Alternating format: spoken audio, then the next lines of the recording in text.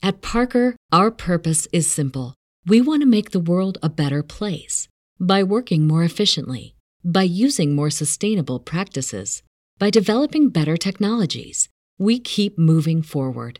With each new idea, innovation, and partnership, we're one step closer to fulfilling our purpose every single day. To find out more, visit parker.com/purpose. Parker, engineering your success.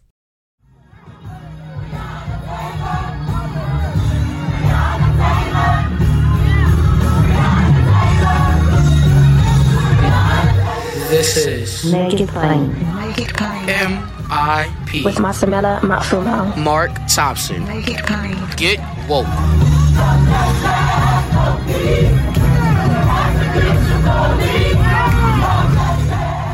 Folks, you all have heard me speak of many of our ongoing struggles in the context of how our opponents and enemies behave. Many of us, I know many of us who voted in 2020 and 2021 expected change to happen instantly. It doesn't always happen that way, but you definitely heard me speak ad nauseum about our opponents who never give up, and they truly have not. We are approaching 50 years since the Roe decision, and those who oppose have not given up. They keep fighting, and now they have put some chinks in our armor because they never did give up. We can't give up either. And I have been saying that really to sober us to our reality. If they can fight for 50 years, we can fight for even more. And historically, we've had to do that. It took us 100 years after the reversal of Reconstruction to get the Voting Rights Act of 1965. Many of our ancestors never saw freedom from enslavement, yet they never stopped fighting, knowing that at one point, at some point, one generation, the next generation would be free. And so here we are. And now there's really a conversion of all of these issues, voting rights, women's reproductive rights, Supreme Court pick. So the timing is perfect and very appropriate that we would speak with the brand new president of the National Abortion Rights Action League, NARAL. Minnie Timaraju joins us on Make It Plain. Minnie, welcome. How are you? Thank you so much for having me. I'm doing great. It's a beautiful, snowy morning in Philadelphia where I am. Same here in New York. It's snowing. And first of all, congratulations on the presidency. You did not pick a very easy time to take up this cross, did you? We were right in the middle of it. Huh? There's never been an easy time in this movement, but if you're looking at it the right way, but yes, we're getting a lot of attention right now. Yeah. Well, let's start here with what's been happening recently. I was before we started, folks, I was thanking Minnie and NARAL for the position they took with regards to Kyrsten Sinema and voting rights, because I mean that's voting rights. All of it goes together because that even affects the type of legislators and policymakers we have when it comes to women's reproductive rights, doesn't it? Absolutely. There's a direct line between the erosion of democracy and the erosion of reproductive freedom. We can go way, way back to the origins of the extremist anti-abortion, anti-choice movement and its roots in white supremacy and segregation. The segregation movement for public school segregation movement has direct ties to the anti-choice movement. And you know, I think for your listeners and for your audience, Mark, you know how deeply interconnected the dark money web, the dark money supporting like anti-democracy movements, as well as white supremacist movements, and are supporting groups like, you know, the anti-critical race theory movements, which is a made up thing, but it's powerful now, anti-choice movements. But more so first of all, I think it's important to just acknowledge the roots of our struggle, the roots of our opposition, and to be really clear-eyed about it and not be confused about who our opposition is. They're the minority. They are hopefully the dying gasp of a generation of folks who don't want to let go of power, rooted in white supremacy.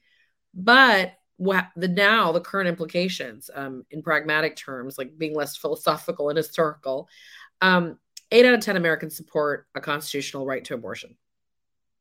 We are the majority in this country. Just like the majority of Americans support civil rights, just like the majority of Americans support many of the progressive issues we talk about and we care about. And yet we're seeing record numbers, over 100 pieces of anti-choice legislation went through the state legislatures last year. Record numbers of SB 8, the Texas vigilante abortion bill, copycat bills passed right now. Why? Why, if we're the majority, are we seeing so much bad, hostile legislation focused on our communities, right?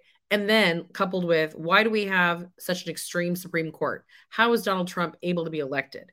So this all comes down to voting rights. We need democracy reform. We need better access to the ballot. You can take a look at the states with the worst gerrymandered state legislatures, the states that have eroded access to the ballot, the states with the most problematic access issues, and see a direct correlation to incredibly problematic, unpopular legislation, barreling through their legislatures. So we can't win on reproductive freedom or on most issues in this country that we care about if we don't take more seriously the fight for voting rights. So there's a pragmatic answer. And then there's just, a movement need for intersectionality and solidarity because our opponents are the same. And they are the same. And also, you mentioned what's going on in the states too many. Yeah. The states' rights movement has always galvanized itself against civil rights, voting rights, and women's reproductive rights. So we still have this problem of states' rights. And as you mentioned, 100 states. So, folks, we talked about the 19 states that are violating our voting rights, at least. Minnie's just articulated 100 states. Well, actually, there's not 100 states. I meant 100 pieces of legislation. Yeah, it was 100 states. I should say 100 restrictions passed last year. Right. But I'll tell you the states. So if the Supreme Court upholds this abortion ban in Mississippi, and they had oral arguments in November, and we're expecting a decision in June, 28 states, over half the country, are poised to ban abortion in some shape or form. So that's 28 states. So that means there's about 12 that already have trigger bans in place. What that means is they have an abortion ban that says the minute Roe falls, we will ban abortion. Then there's other states that have other pieces of legislation that will take a little longer to work through their system, but they're ready to go. So we're tracking 28 states that are ready and in the process of banning abortion in anticipation of this court decision. More MIP after this message. Well, and frankly, too, some of these states have not only done it in anticipation, it seems they've also done it many to promote getting something to the court that the court could overturn. I mean, absolutely. Right. Thank you for bringing that up. So I want to make sure I'm really clear. Roe v. Wade became law of the land in 1973. You said almost 50 years, which is a good reminder for me because I was born a month after Roe v. Wade, so I'm almost 50. So as my parents like to remind me. And ever since Roe became law of the land, we've seen a steady drip of restrictions passed at the state and local level, everything from parental consent laws, corporate separation laws, restrictions on how you can who can conduct an abortion, where you can go for an abortion. Do you need to have a mandatory ultrasound? Do you need to have a waiting period? All these abortion restrictions set up to really create barriers for pregnant people to access these services. These have been going on for 49 years. Let's be clear. So this is the culmination, and to your point, with the intent to bring something to the Supreme Court for the right time. So this has been the culmination of a decades long fight to whittle away at access until they had the chance to overturn this constitutional right. So let's talk about that and the prospects. So now there is a current case, if I'm not mistaken. Dobbs versus Jackson Whole Women's Health. It's about the last remaining abortion clinic in the state of Mississippi. Mind you, a state with significant maternal mortality rates. This would have devastating consequences for Black women in Mississippi, all women in Mississippi. But I want to specifically talk about women of color for a second because Mississippi has some of the worst maternal mortality rates, maternal morbidity rates, child health outcomes, infant mortality rates, list goes on. There's not an accident. There's one clinic left in Mississippi. It conducts abortions to 16 weeks, and this is a 15-week ban. It's very cruel. It's very targeted. So if depending, is this the case where this could end up being an outright overturn of Roe? I know they've been nipping at it, but is this? Yes. And I want to talk about Texas also because it's important it's also confusing.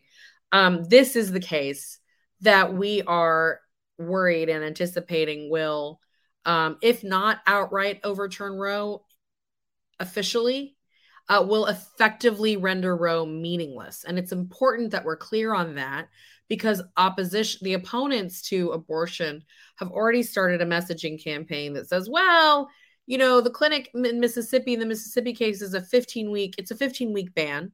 The Mississippi legislature passed a 15-week ban that would target this clinic.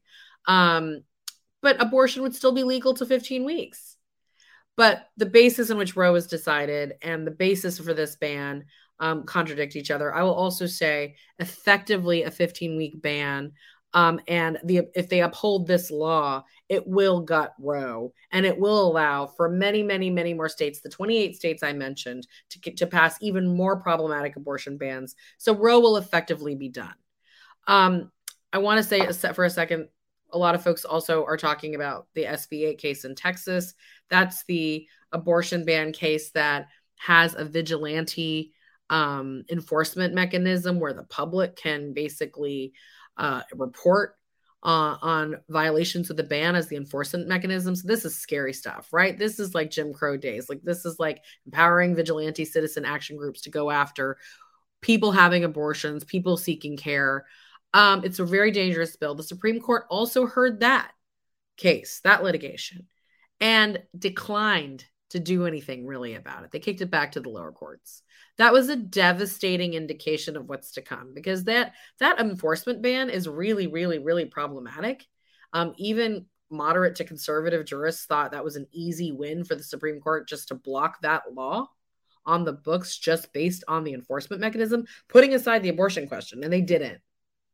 That coupled, Mark, with the oral arguments we heard in November around this case, a Mississippi case, and how problematic the lines of questioning were, give us a pretty clear indication that come June, we're expecting to see the court uphold the ban in Mississippi and gut Roe and render it meaningless.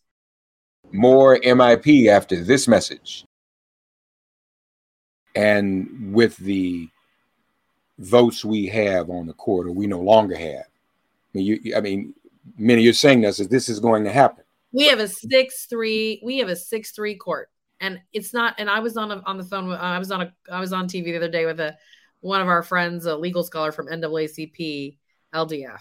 Right. And she said it's important. And I want to reiterate, and I want to give her credit for the talking point. She said it's not just a GOP majority appointed court.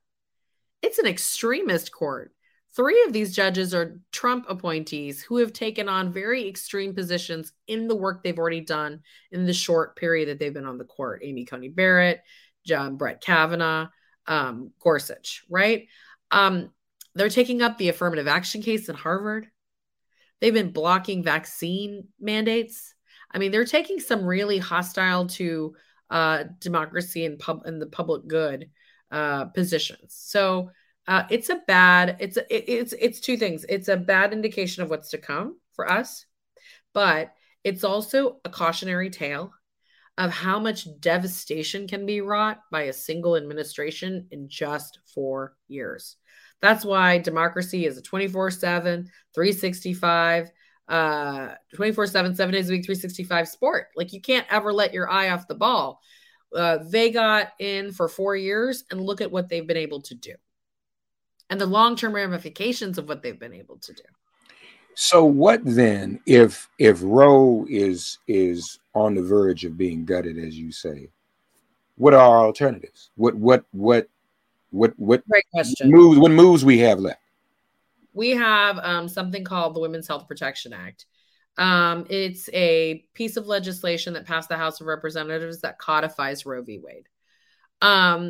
the House of Representatives Speaker Pelosi pushed it through right after the Texas SB 8 legislation became law in Texas as a response to the abortion ban. It passed without a single Republican vote. It passed only on the backs of Democrats. That's because, and we have one anti-choice Democrat left in the House who voted against it, but we had enough numbers in the House to pass it without him anyway. But that just tells you this is no longer a bipartisan issue. Not one Republican could support Roe v. Wade in the House. It's now in the Senate. I'll be honest with you, after what we just saw with voting rights, it's hard to imagine the Senate passing this, but we still have to have the fight. We still have to make the push.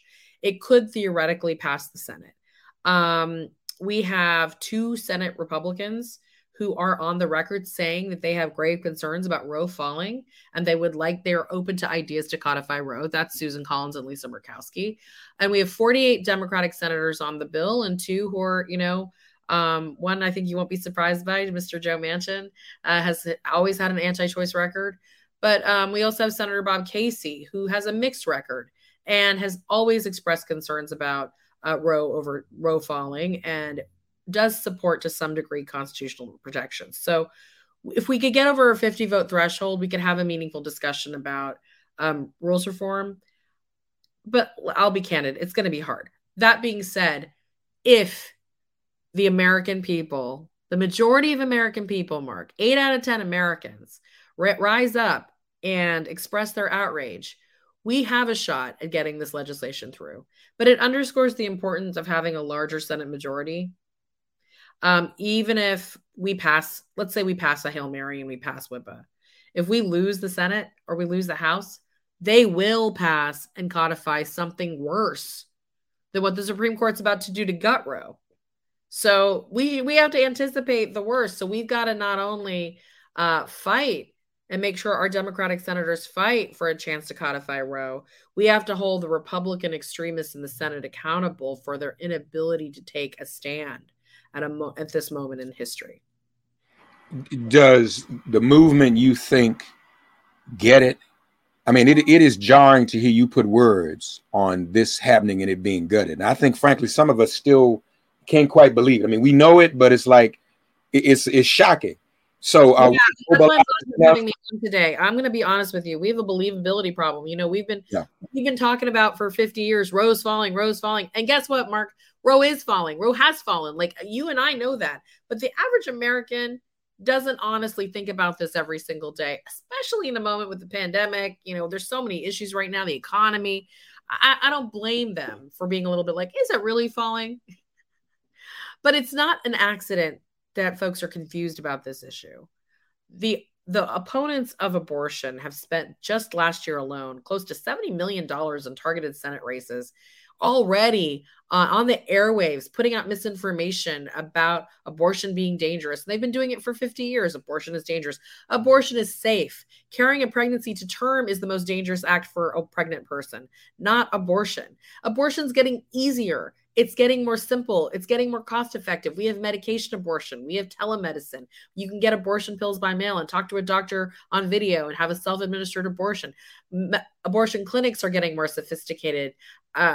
So you asked about the movement. The movement is very clear-eyed about what's happening because they've been on the ground fighting these fights for 50 years, and especially the provider community. The provider community is actively engaged in raising money into abortion funds, setting up networks to help women get from Texas and other states to other places.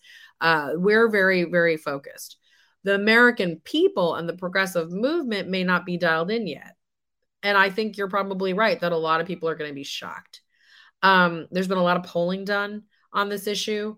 My hope, Mark, the only silver lining out of this is that the court taking this action will wake up the sleeping giant of the American electorate, not just women, but men too, to the violation of their constitutional rights. And it should be a motivating factor to get out the vote in the fall. That's our only shot. We can preserve our constitutional rights if we can continue to win races. It's that simple. We can't rely on the courts anymore.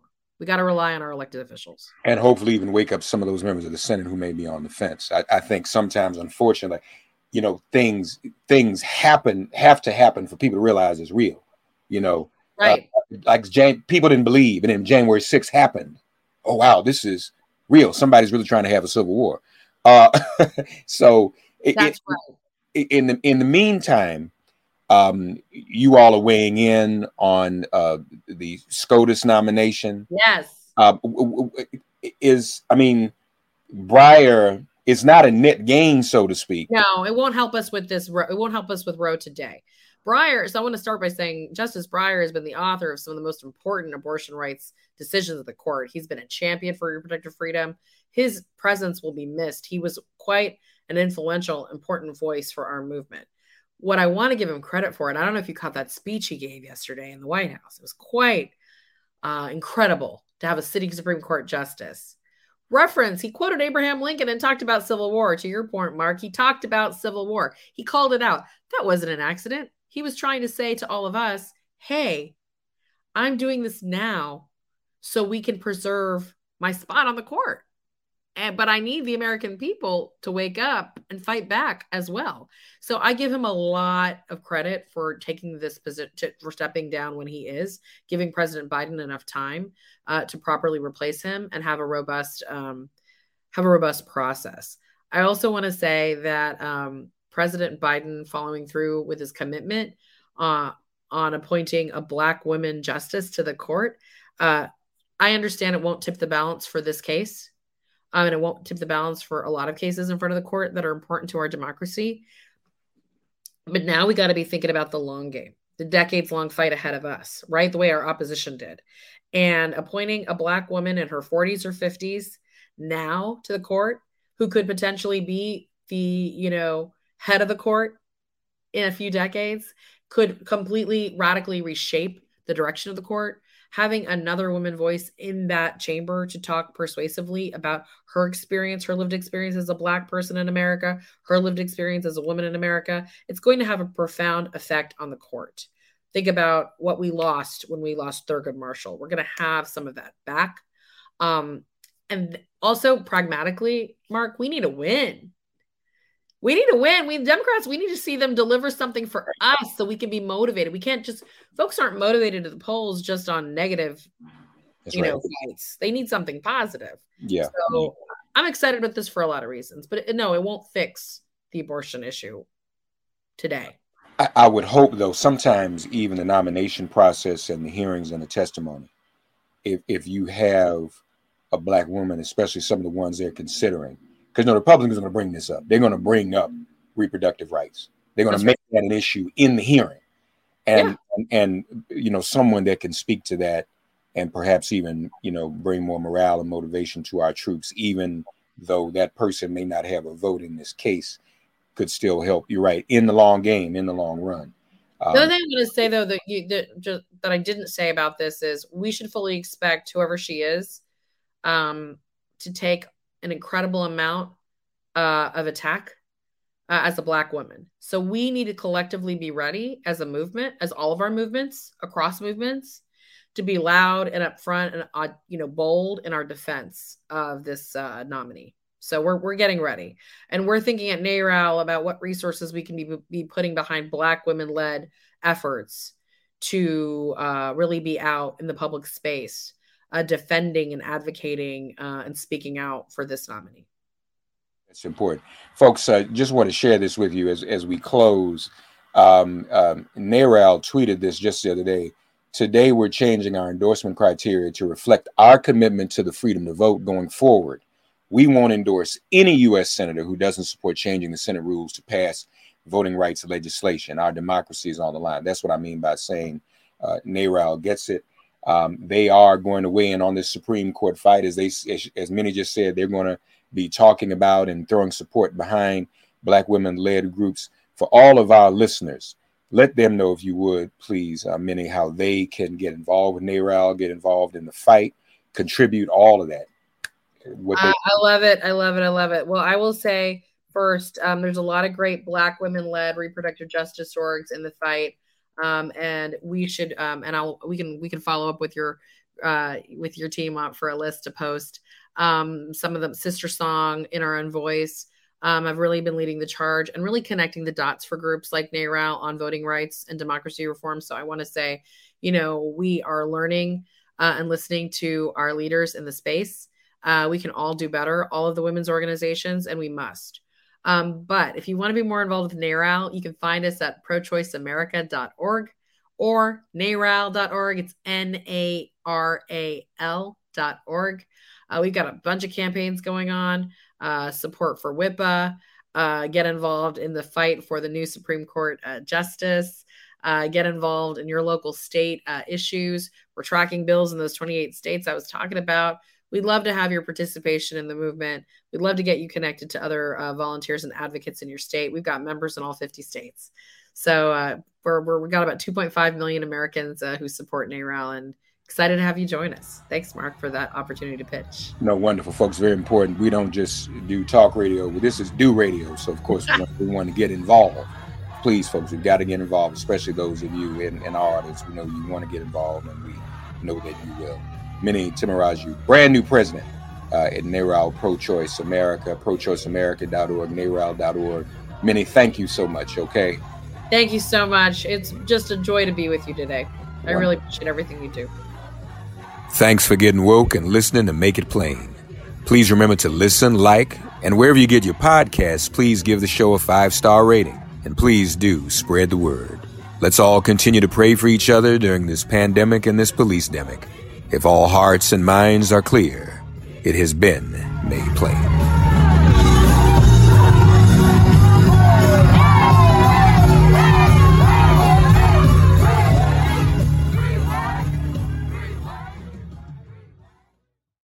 At Parker, our purpose is simple. We want to make the world a better place by working more efficiently, by using more sustainable practices, by developing better technologies. We keep moving forward. With each new idea, innovation, and partnership, we're one step closer to fulfilling our purpose every single day. To find out more, visit parker.com/purpose. Parker, engineering your success.